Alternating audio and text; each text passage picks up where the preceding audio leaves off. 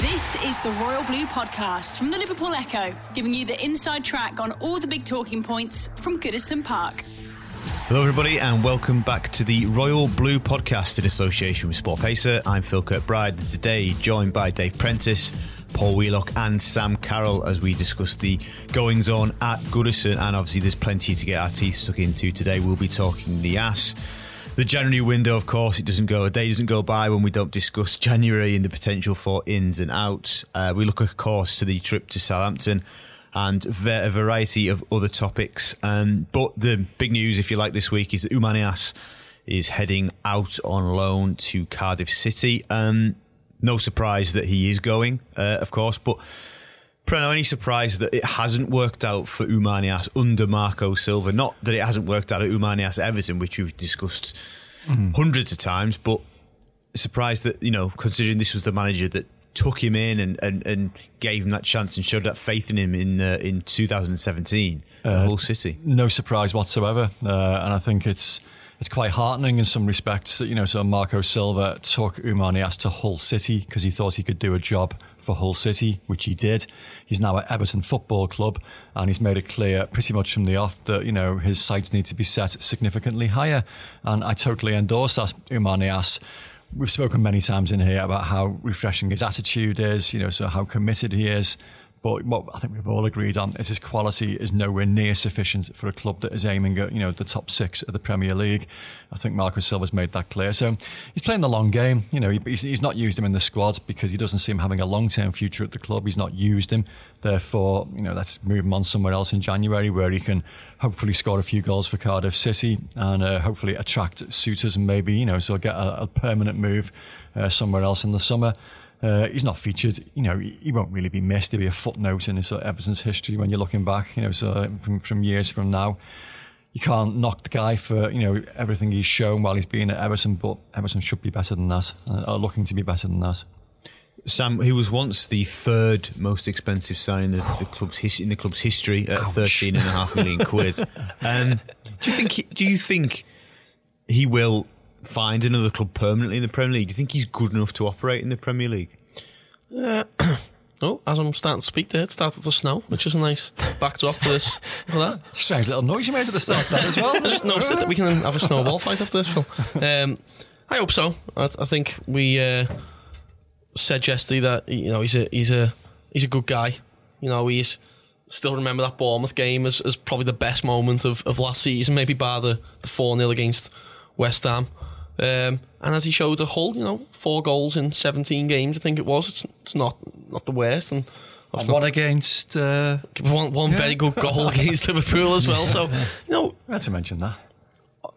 I personally think he'll get a few goals, and I think it's a good sign. I think they're signing another lad from Nantes in France as well, Salah, Emiliano Salah. So, you know, if you can get a good partner alongside him, you know, Oumar will always unsettle defenders into making a few mistakes, and I'd like to see him get the goals to keep Cardiff up. I like Niasse. You can tell Sam's being a County Road barman, can't you? Nantes. None.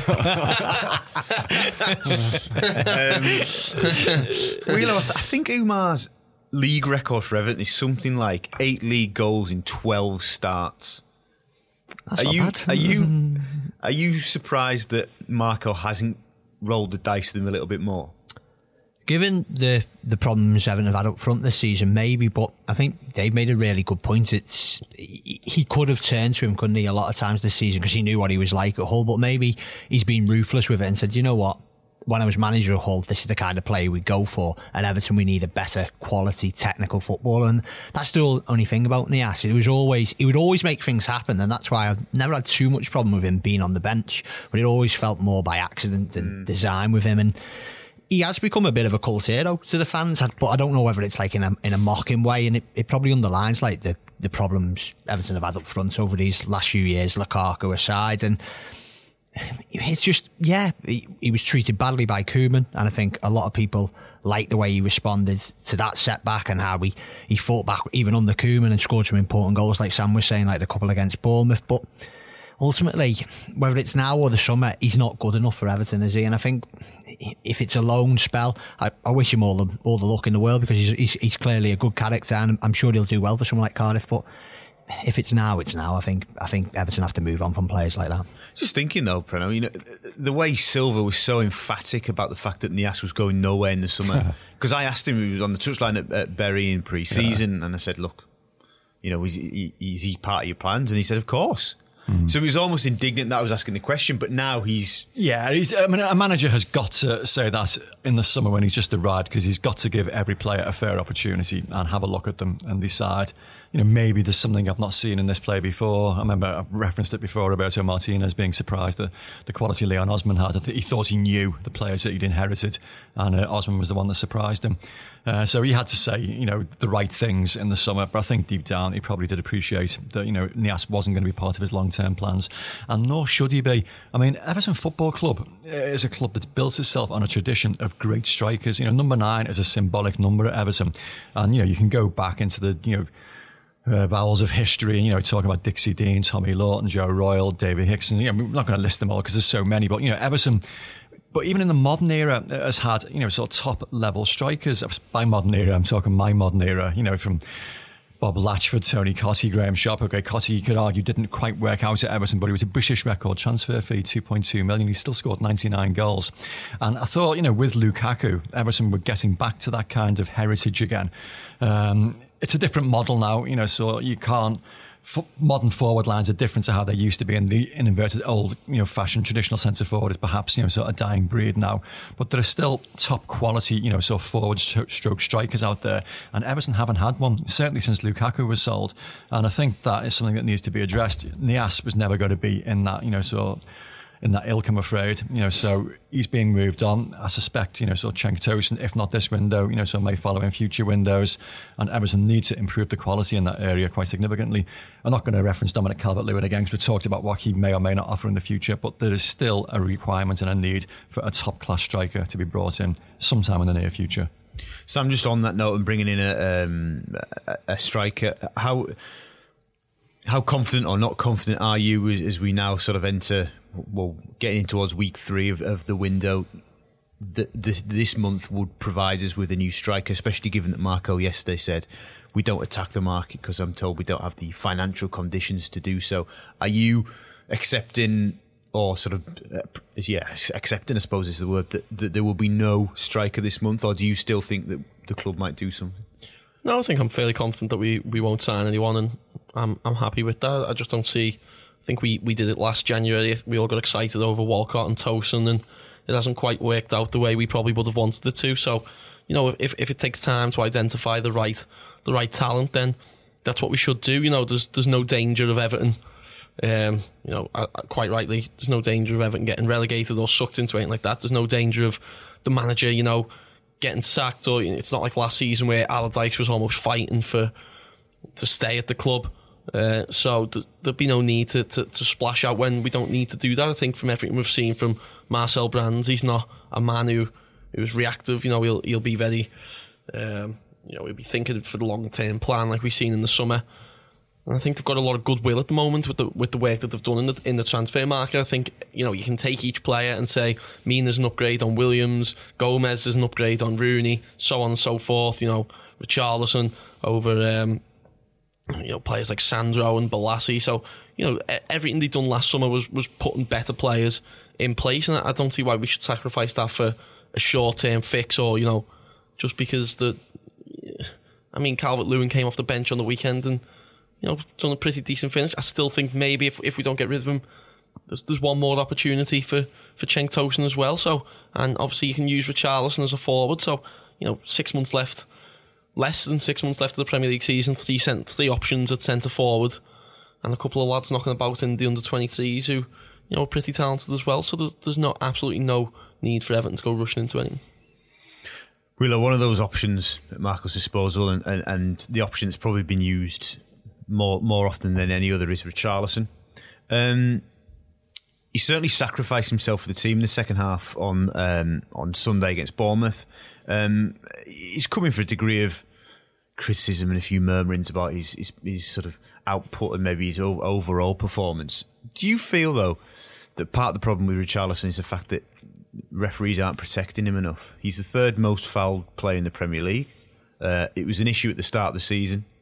and it seems to be an issue still now. Do you think that is partly the problem? Is he a victim of his own toughness? If he was given more protection from officials, do you think we'd actually see a little bit more from him? I think it's a great point. I think it goes all the way back to, I didn't see the Wolves game live, but it certainly went back to the Southampton game, didn't it? The first game of the season. It did at Wolves, yeah. He got kicked all over the place, and I think it's begun to play on his mind a bit, because I think on last Sunday, he almost came across a bit petulant at times. He wasn't getting any decisions once again. I think there was one point where Cook climbed all over his back, and it was clearly a foul. Any other day, a centre-back climbs on a centre-forward like that, it's a free kick, and he didn't get to it. And I think in recent weeks, it's begun to play on his mind, and he's going down maybe a bit easier than he probably needed to. And I know, certainly on the main stand on Sunday, there were a few times where supporters were going, "Come on, get up, lad," not having a go at him, but beginning to feel like he needs to do a bit more. And I thought that second half was his best performance in weeks. I think you rightly said, mate, Silva obviously got into him at half time, and that was more like it. Yeah. Because, at the end of the day, he is having a rough time of it, and I think referees aren't giving him much protection.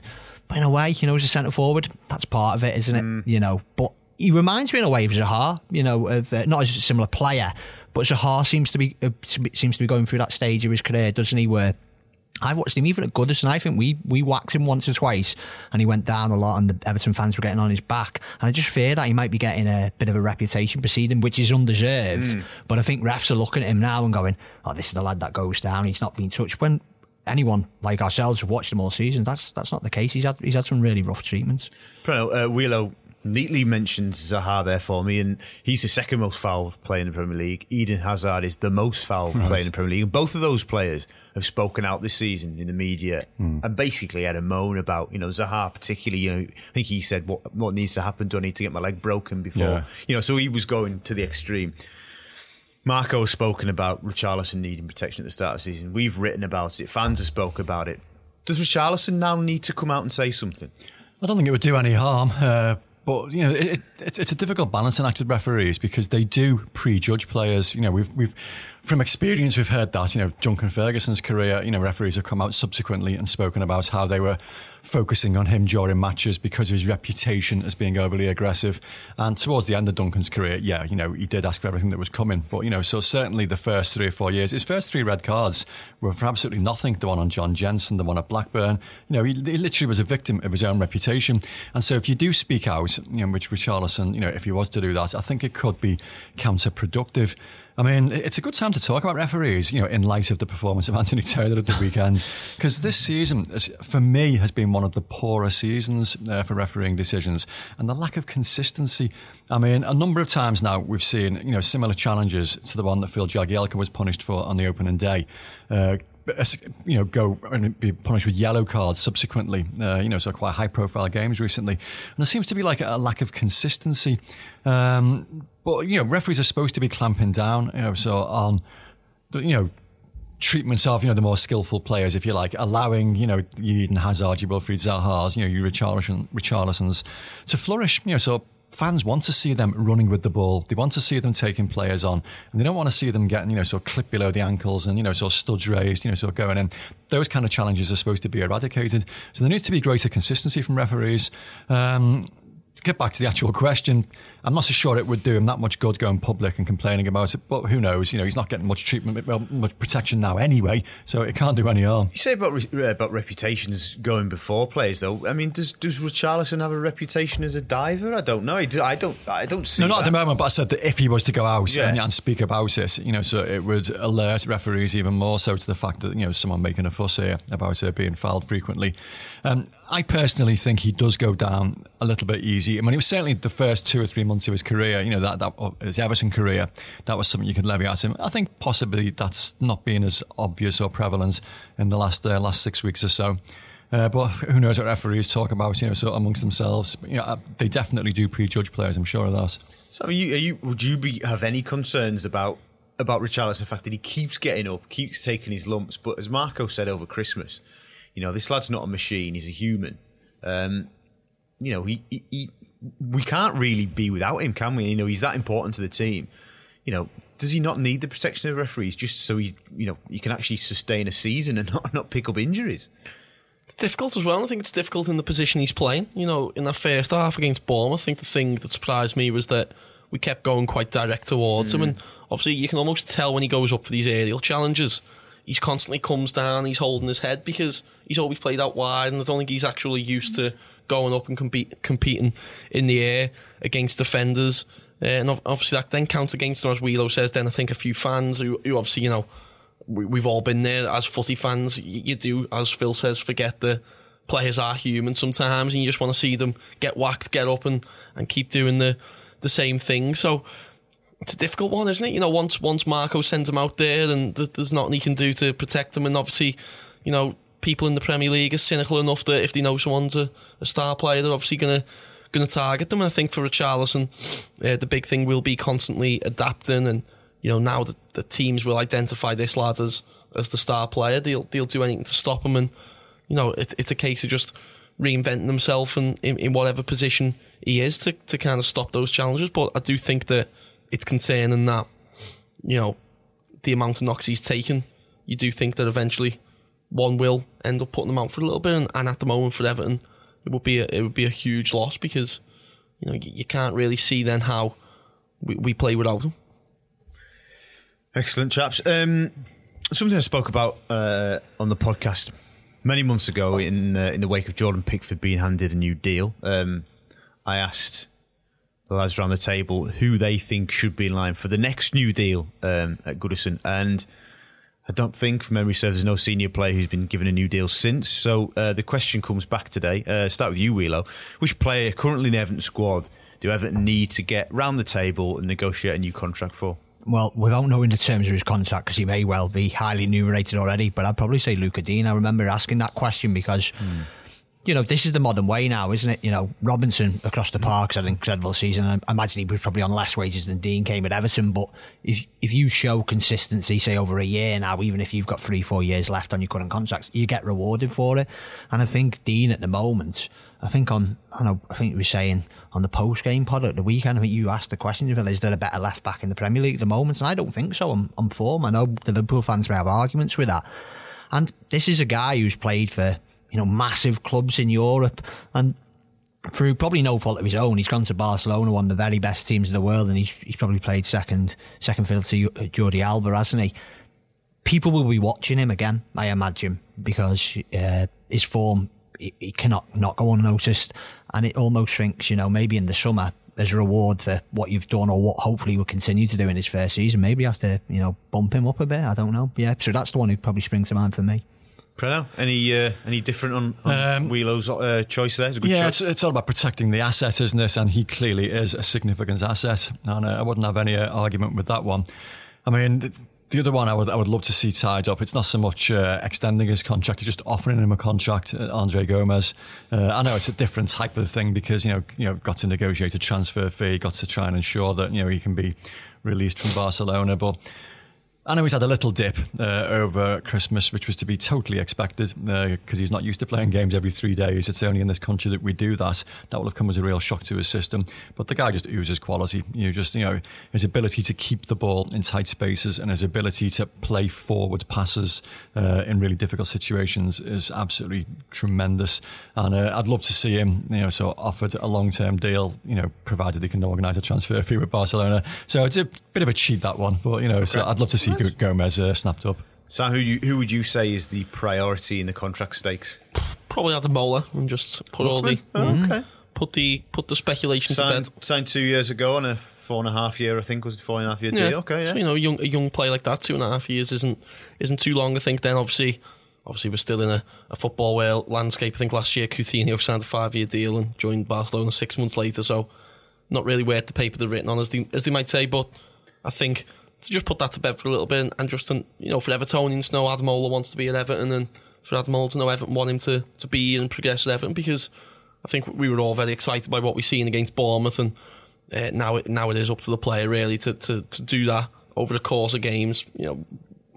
I think Evertonians' gripe with people like Deulofeu and that down the years has been not being able to do it consistently, and if Ademola can do that, then he's definitely a star in the making. So what a signing that'd be for another 3-4 years on his deal.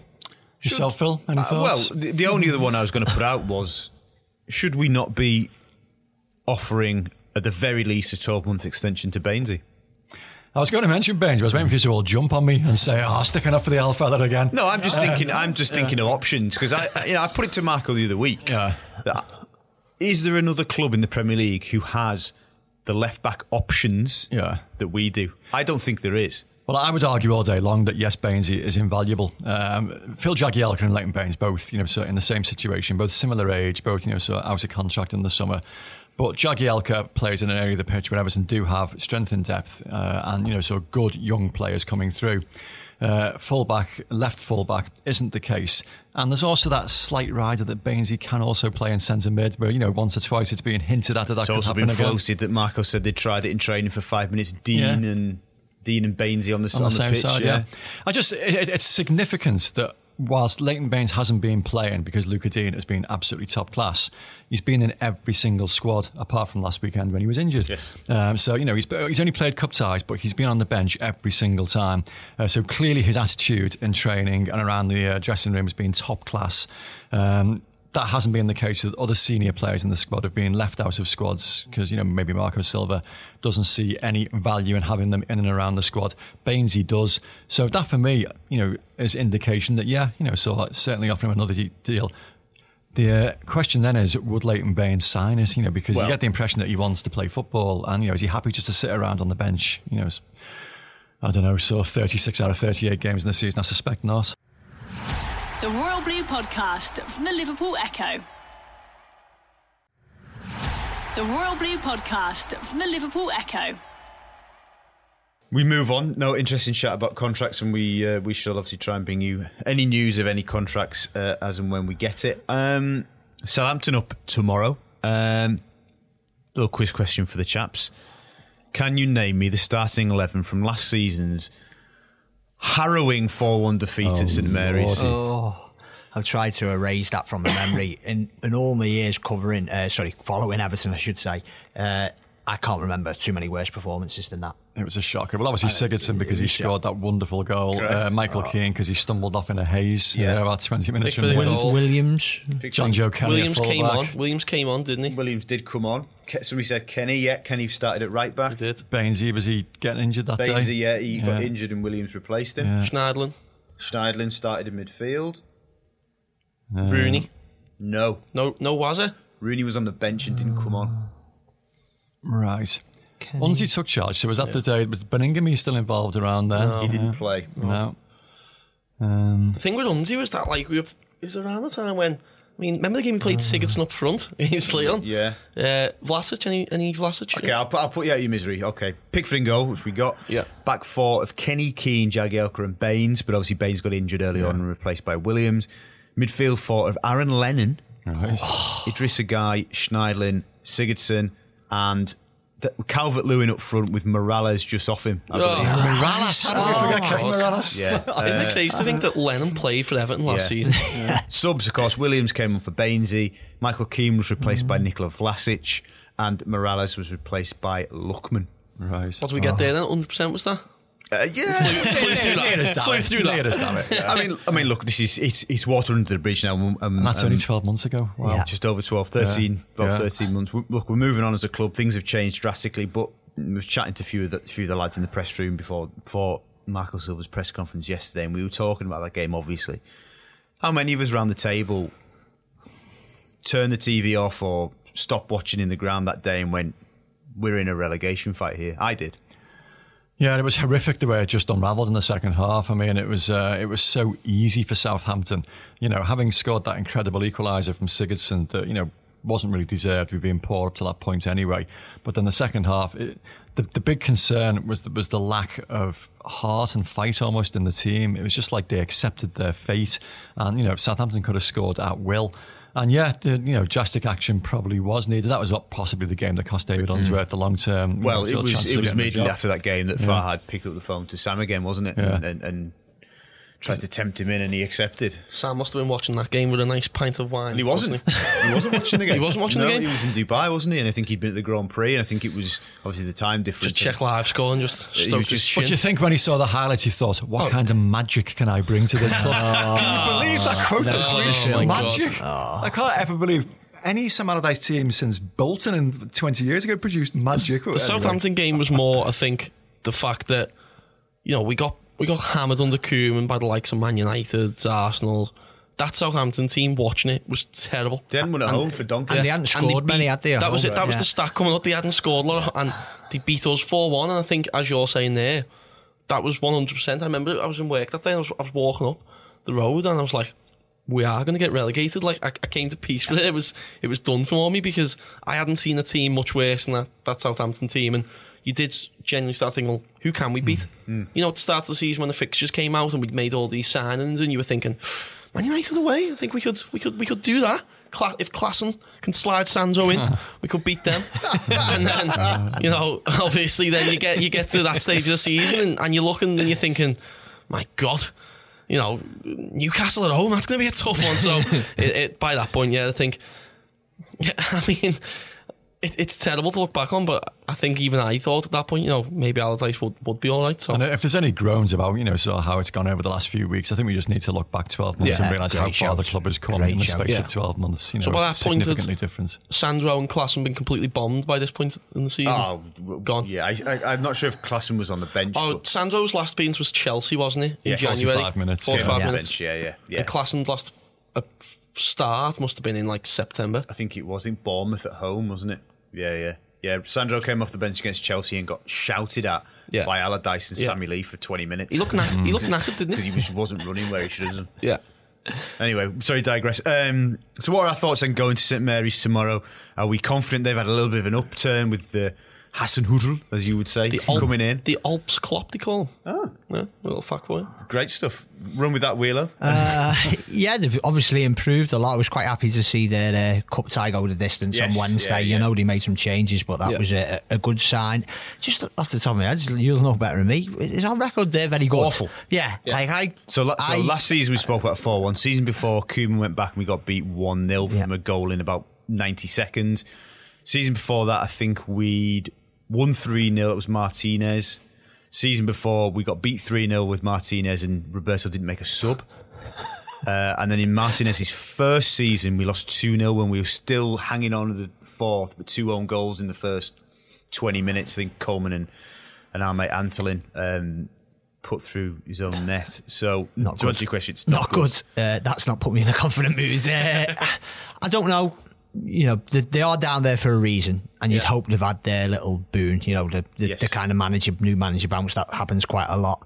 And I hope, like, Sunday, as we've kind of discussed earlier on the week, against Bournemouth might have been a bit of a turning point. You know, the fact that things were going wrong, everything on that day was signalling that it was going to like be wrong. Even like up to the last couple of minutes, you just thought Bournemouth were going to get an equaliser. But maybe it's a bit of a turning point. You know, they've had a week to prepare for it. You know, there's not really any pressure on them now as they're really going into this game. So records are there to be put to an end, but what you've just said there makes me think like, you can have another long sip on your hand. Just, you know, most important of all, the game's on, because looking out the window there, that snow's coming down quite heavy at the moment. No, I mean, St Mary's, it's a strange place. It's a lovely, you know, modern stadium, generates a reasonable atmosphere. But it shouldn't really be a ground that holds any fears. There's nothing out of the ordinary about it. It's not like, you know, Selhurst Park with, you know, the row that you get there. It's not an intimidating arena. And Everton have won well there in the recent past, that 3-0 win you're talking about. So there's no reason why Everton shouldn't go down there confident. They're not a great side, Southampton. You know, Hassan Hutl's made a difference, but, you know, not a massive difference. Still the, you know, same group of players that he's working with there, that he's just got organised slightly differently. I think the crucial, you know, key for Everton is 2 wins in a row. Okay, one in the FA Cup, one in the league, which should just restore a little bit of confidence. And, you know, the fact that they've got 7 days to prepare for it, you know, a whole week to, you know, get refreshed, you know, so get any little knocks and, you know, so bruises recovered, and, you know, prepare for it, you know, so actually, you know, so them as an opposition, you know, so targeted. And I'm relatively optimistic that Everton can go there and continue, you know, so the run of results that they've had recently, the very least don't lose. Obviously, the game is January 19th. January the 20th, Sunday, is 12 months since James McCarthy suffered his double leg break. Do you expect to see him in the squad, Preno? Soon, yes, I do. I mean, he's got to have a look at him. He's got to be guided, of course, by how he's performing in training, what he's doing, for the under-23s. I think he's played, only one game, isn't it, for the under-23s so far? Yeah. So, playing the friendly against Gorman. I'm quite surprised not to see him, to be honest. Certainly, I half expected to maybe see him at Southport on Monday, but... Is that... Sorry to interrupt, Brennan, come back to you, mate. Do you think that's an interesting point, Sam? Do you think... I've never asked Marco this. Do you think he has a similar outlook about the level at 23's football as Koeman did? You remember we spoke about that after the game on Sunday? Do you think Marco actually thinks that 23's football is no good for the first team that's coming back? Potentially, because I definitely think that it's strange that James played against Gorman Higher and then has not been seen since, because, whatever you think about the level or maybe, the playing surface or, the standard of the opposition, it's still 90 minutes of football where you can get your touch in and open your legs up a little bit in a way that you definitely can't in training. And, the way McCarthy plays, obviously a very competitive spirit, I think it probably would be good to see him in a fixture like that. And as I was saying there, certainly when the team sheet got given out on Monday night at Southport, to not see any lads who hadn't been playing the first team was quite a surprise. Usually you do get one or two, don't you? Certainly we did towards the back end of last season. I wouldn't. I think the only thing maybe is that is he being primed to come straight back into the first team and not in starting games, but it's certainly in the squad. But can you do that without playing any football at all? Central midfield in the Premier League, you need minutes under your belt, don't you? You do. I think 45 minutes wouldn't have done him any harm whatsoever. Yeah. And I think the nature of the injury, the more competitive football you can get under your belt, the more that helps you overcome the psychological impact that, sort of an injury like that can have on you. So no, surprised not to see him involved. But I think, he does have to include him sometime, down the line, just so he can convince himself whether he's useful to Everton long term. He's been a big player for Everton in the time that he's been, sort of fully fit and available. And I know it's, quite a long time since Martinez's first season when he was absolutely key to an awful lot that happened then. But even in more recent years, I still talk about the Goodison derby last season turning on him going off injured at half time. So it was a completely different game when he went off injured. So, he certainly does have something to offer. And he's got to try and convince Marco Silva, of that. And he can't do it on the training pitch at Finch Farm. He needs to do it in matches. You'll be able to read a line we have on McCarthy from Marco, who's basically said he's not keen at all to send him on loan yet. Can't promise him any minutes. Wheelo, do you see him fitting in? Michael Ball mentioned in his column this week, actually, that he thinks that Sunday's game was indicative of Everton needing a fully fit McCarthy to set the tone, as he said, get in the opposition's face and the word go. Because you know what James is like when he's fully fit. He's just at it, isn't he? Do you see him fitting in? He's 28 now. Yeah, I could, because I thought it was quite telling that Gomez was on a tightrope on Sunday, and in most games he probably would have been taken off, but Tom Davies is not going through the best of spells at the moment. Sneijderlin's completely out of the picture, so there is an opening there, isn't there? You'd imagine, but bring McCarthy on to calm things down. But my fear is what we've seen with Seamus and Yannick Bolasie. It really does prove that after a serious injury like that, you may have that initial rush of adrenaline like Coleman had. And even Bolasie, I think when he came back, he's shown, I think it was it United last season, the 2-0 game, and he's shown that pace, and you think, he might still have something here. But it takes a long time, and I'm not even sure if 4 or 5, for what we got left, 4 months of this season will be good enough. So do you think that maybe then Silva and the medical team are actually deserve credit? They haven't spoke about it, but actually they're actually managing him. Perhaps they've looked at what happened, as you said, to Yannick, and how Seamus had that immediate peak, but then had the trough. Maybe, yeah. And I don't know, in a way, I think he is an asset to Everton, and I think he can be long term. But when you would speak about a loan there, and Marco saying that he can't promise it either way, he doesn't want to send him up, but you never know. You know what, maybe it might be best for him to go to a championship club, or, with Celtic, they've had those links, haven't they? And maybe have those 4 or 5 months kind of struggling to get back to his best away from like the glaring eye of Goodison, because, there will be pressure on him, because it is a part, an area of the field that I think every Evertonian would like to see improving, along with obviously Gomez and Guy. So I don't know, maybe alone would be best for him if he's not going to start every weekend. Look, nobody wants to rush him back, Brenner, but is there something to say that in a month when it doesn't look like we're going to do any business, the return of McCarthy 12 months on could just help refresh things a little bit in an area of the pitch where Marco clearly has uncertainties about the level of depth that his sort of availability? It could, provided he is at a level, so similar to what he was, before he got injured. And we don't know that, so only Marco Silva will know that from what he's seen on the training pitches. What Wheelo said there was, sort of totally correct. It might be better for him to regain that fitness and that sharpness away from Goodison Park. But equally, that doesn't tell Marco Silva what kind of quality of player he's got. Silva needs to actually see that himself rather than, a club officer, relating it to him second hand. I quite like James McCarthy as a footballer. I think he's got, plenty to offer, but provided he is the James McCarthy that, we had before that incredibly traumatic injury. And we don't know that.